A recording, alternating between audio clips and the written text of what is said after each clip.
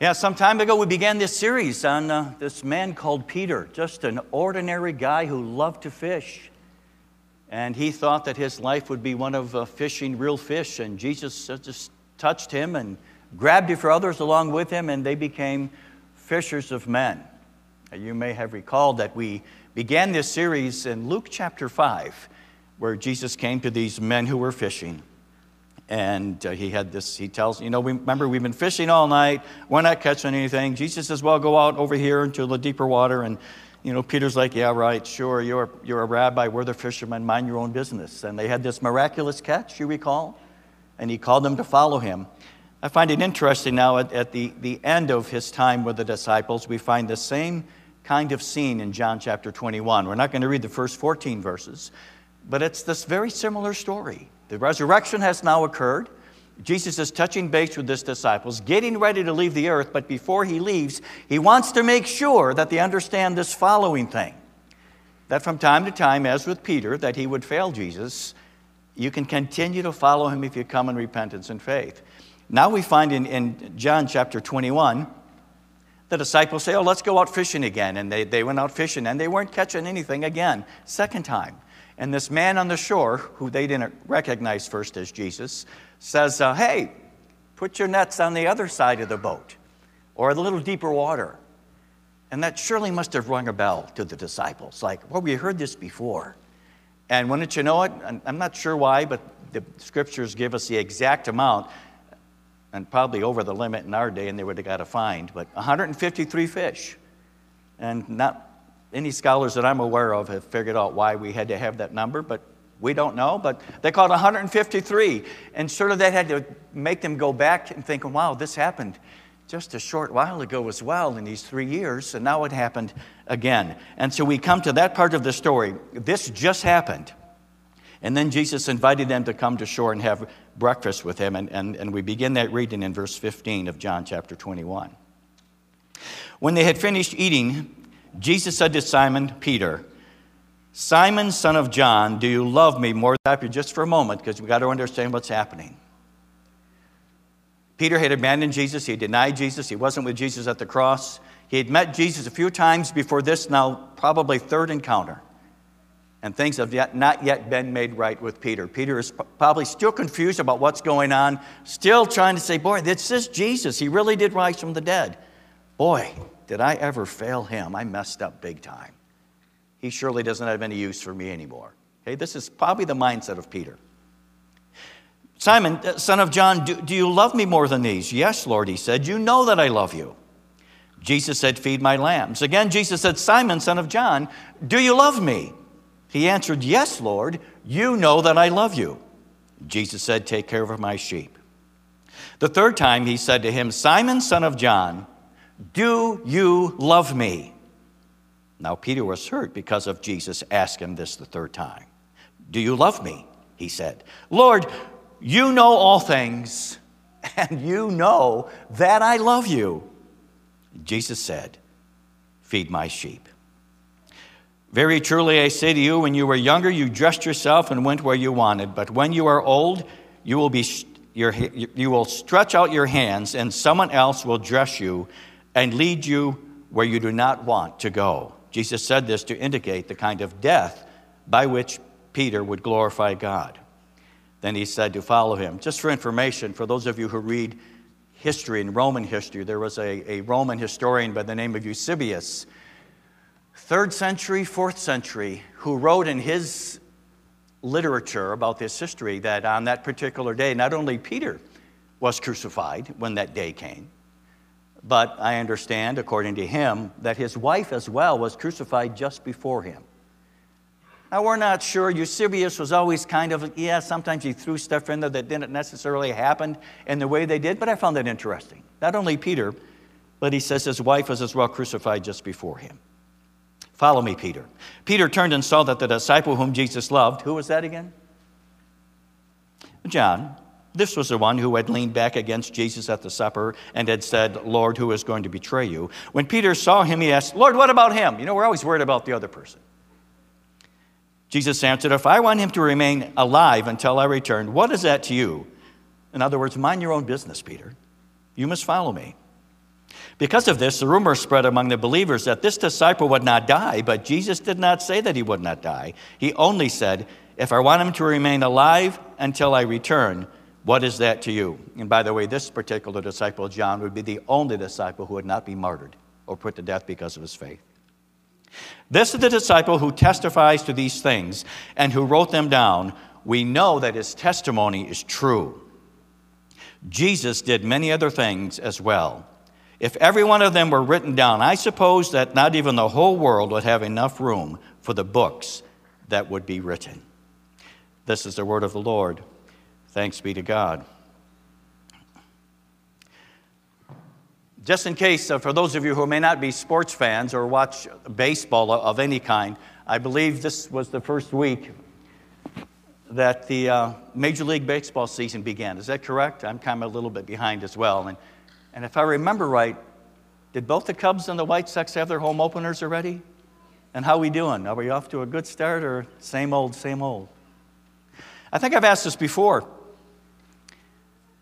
How many Cubs fans? I think it's like 50-50. How many White Sox? Yeah, it's just, I get it. You know, I'm from Michigan. Well, we have the Tigers, but you vote for and you like who you like. You know, both of these teams have what are called in baseball. I need a click. Can't find it. They both have what's called all-star players who eventually end up, there it is, in the Hall of Fame. And it's kind of a great honor because these are men who are not just talented, but kind of talented above the rest. And they do so well in their particular sport, in this case baseball, that they end up in the Hall of Fame. Now, for those of you who are White Sox fans, can you give me a couple people who are in the Hall of Fame from the White Sox? Carl Yastrzemski? Frank Thomas. He was one of my favorite. Big guy, right? Big Frank.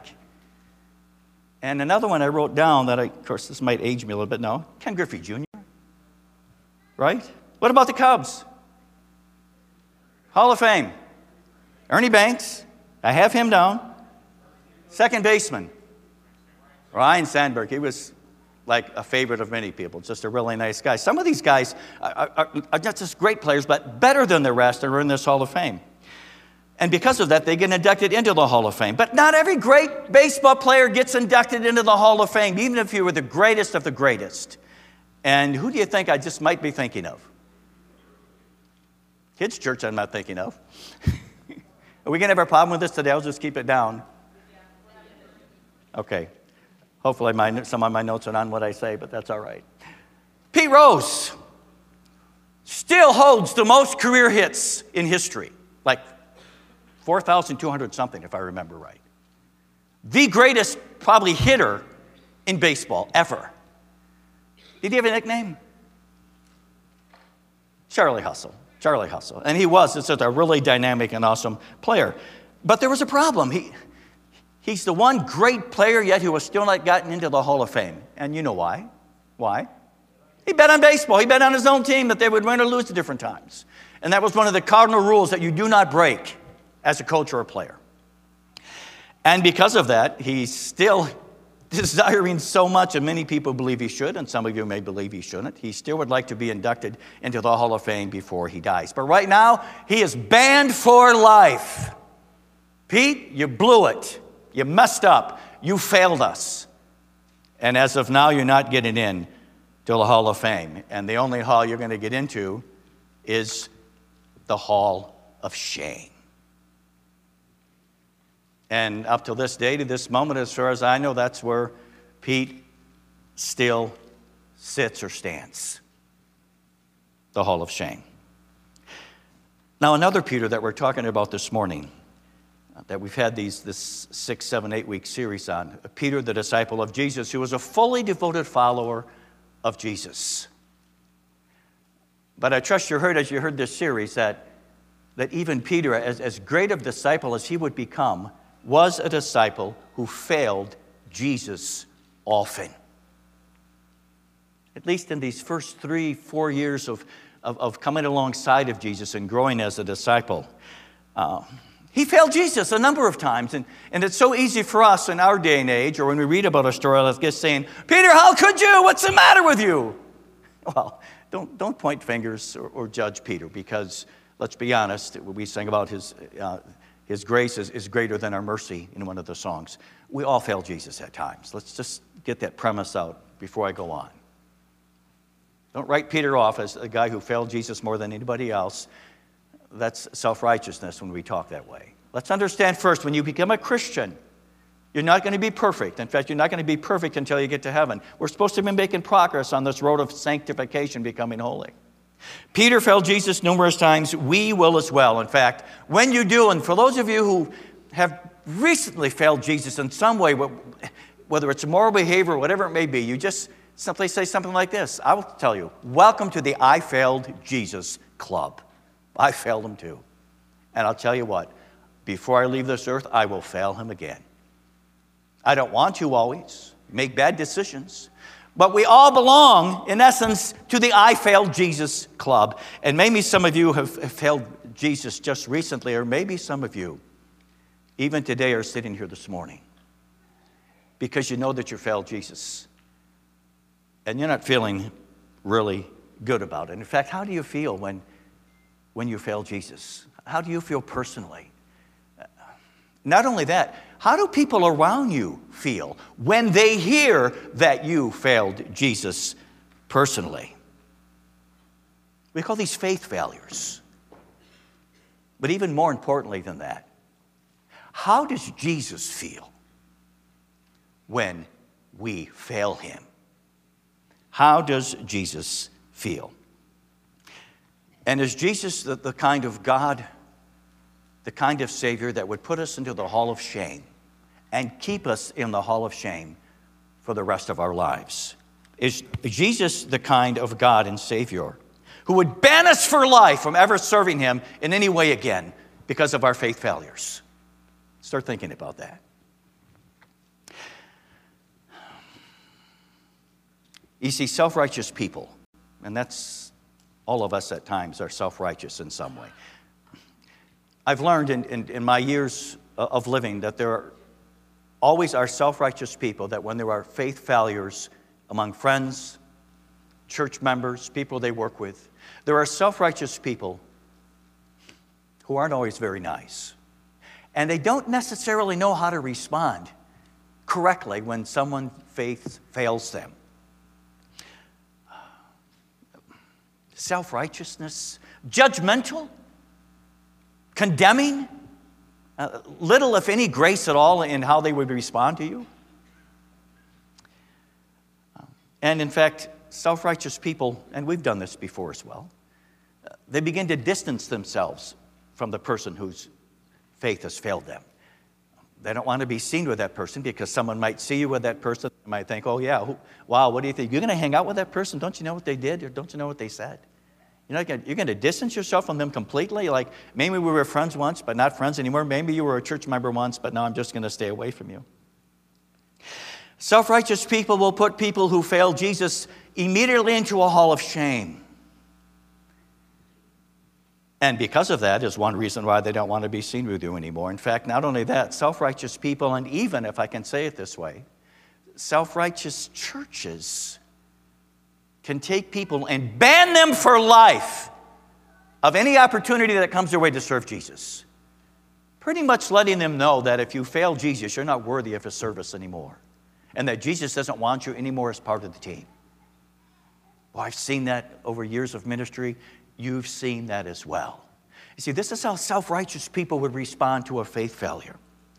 But I want to praise God with you this morning that for those who failed Jesus and come in repentance and faith before him like Peter did, not just with tears, we have a God in the person of Jesus Christ who's not like that at all.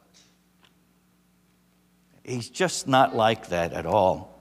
Let's consider for a moment as we look at John 21 how Jesus graciously responds to any follower of his who fails him in some way.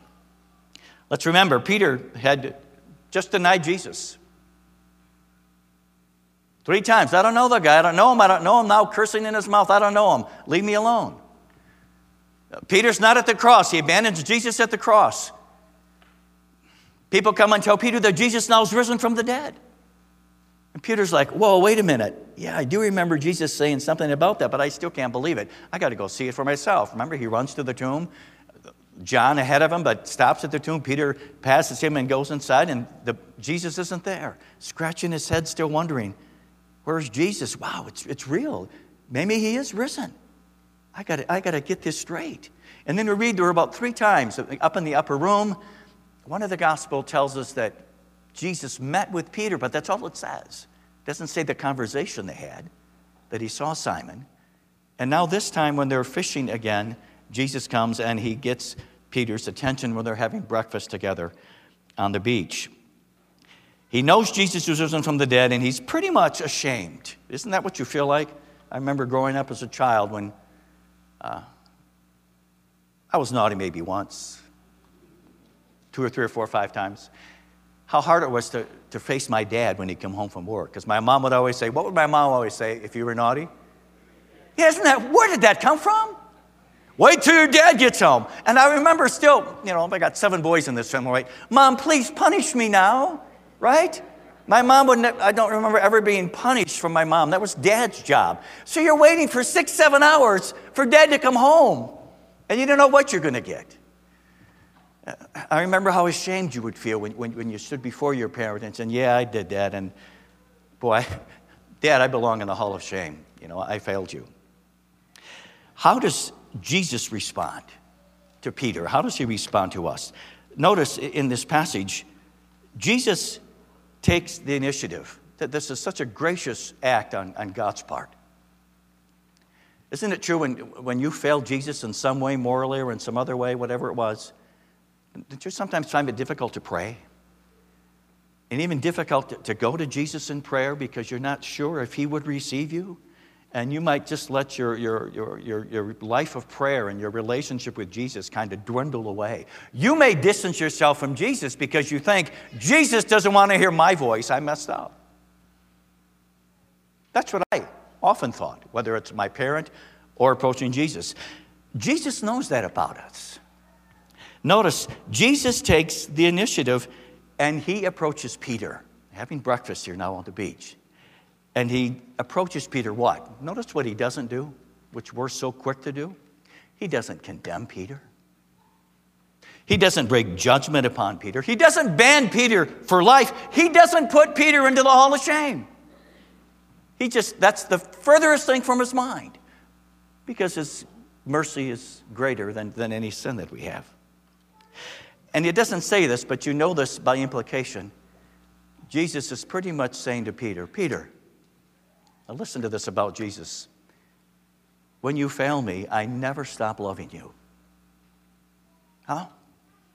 When you fail me in some way, I will never stop loving you no matter what you do. And I need to know, in this case, Peter, I need to know, since I love you that way, do you still love me? Now, you think Jesus knew that already, that he did or not? Of course he did.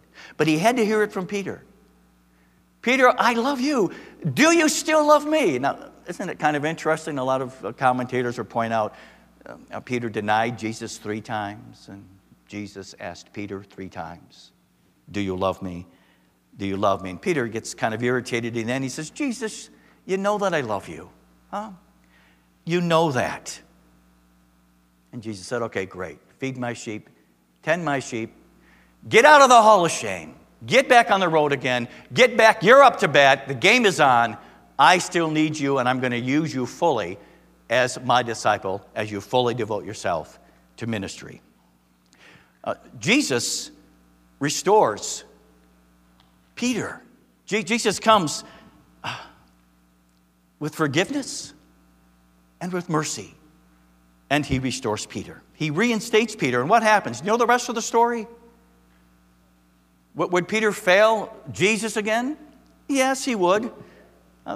He was kind of, remember in the book of Acts, Paul, in fact, calls him to account when he was favoring the Jews over the Gentiles. And Paul had to pull Peter aside and say, Peter, what's it, Acts 10, that vision with Cornelius? Peter, you can't do that. But on the whole, for the next 30 years, What happens to Peter as a fully devoted follower of Jesus? Read the first 13, 14, 15 chapters of Acts. Peter's a changed man. This man who was in the hall of shame becomes a man who went into the hall of fame. You see the power that Jesus gave him to be his disciple and how truly, fully devoted he was as a disciple, even to the point of being crucified, according to tradition, upside down on the cross for the sake of Jesus who he was following. Now let's understand something again. We're going to face failures. You're going to be a failure. As long as you live on this earth, there are times that you and I are going to fail Jesus. And we're going to have a moral failure. And it's okay to feel ashamed because you need to feel ashamed when you fail him. And you may distance yourself from Jesus. That some people will do that. They don't even dare to approach Jesus when that happens. And sometimes the question is going to be, can God still use me? I feel like such a failure. I messed up again. Will Jesus still take me back? I want to be a fully devoted follower, but I'm always not fully devoted. Will Jesus take me back? Does God still have use for me? And the good news is, at least according to this place in the Bible, is Jesus forgives and restores. We got to get that in our heads. We need to know that when we fail Jesus still forgives and Jesus still restores people. In fact, one author said it this way: God is still in the restoration business. Think about it. God is always in the restoration business. You can never fail Jesus enough that even though everyone else may leave you aside and distance himself from you, Jesus will never distance himself from you if you always come back to him in repentance and faith. That's the kind of God that we have. Sometimes I watch, because I just have an antenna. There's this show from the 2010 to 2016 called Rick's Restoration. Anybody else see that? American, what does he restore, like Americana? He takes furniture. Do we have those pics, or can we show one of those?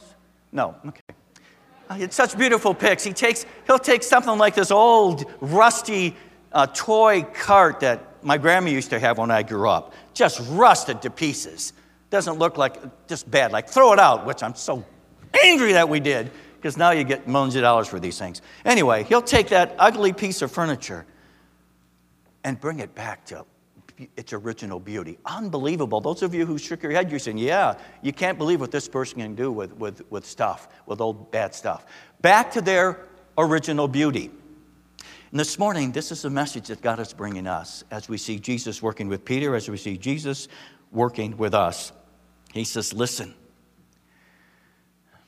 you can be ashamed. You should be ashamed when you fail me. But understand this. I'm coming to you not to condemn you, not to judge. This is why I died. This is what the cross was all about. I died for you for that. Come back to me in repentance and faith. I'm not going to condemn you. I'm not going to judge you. I'm not going to ban you from service for life. I am here to forgive you. I am here to restore you to your original beauty. And for us, that original beauty is in the image of Christ. Let me do that. Get yourself out of the hall of shame. I don't know who put you there, but get out of it. I'm here to restore you. I have great plans for you. I have great plans for your future. Get up. Get back in the game. Let me restore you. I want to use you all the days of your life till I see you in glory. Well, I know that there are some people here this morning or some listening that need to hear this. God still has use for us when we fail him.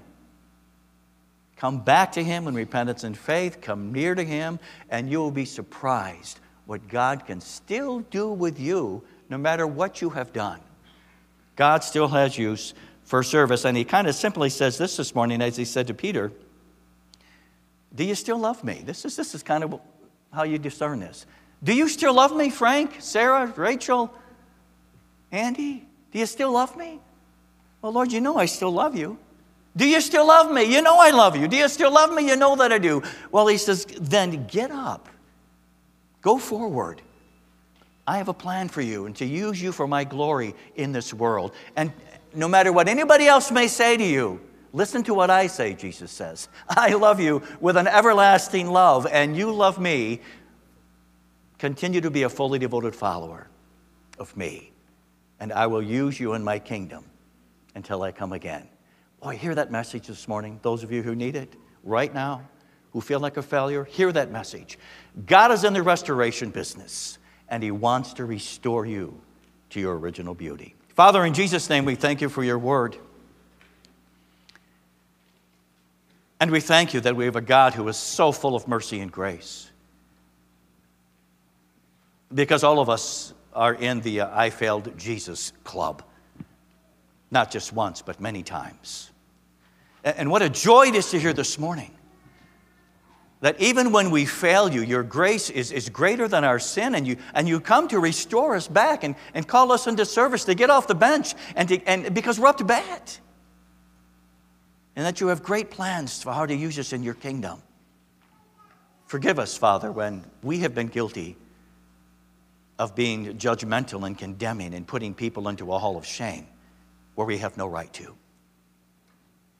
Help us better when people repent and ask for forgiveness of their sin, that we could welcome them back into full fellowship and all the privileges that you give to us as your children, and to be used of you in your kingdom in so many ways. So that someday, when we stand before you, we'll hear those words even that were said to others, well done, good and faithful servant. I've always loved you, and I know you've loved me. Welcome to your eternal home. In Jesus' name, everyone say, amen.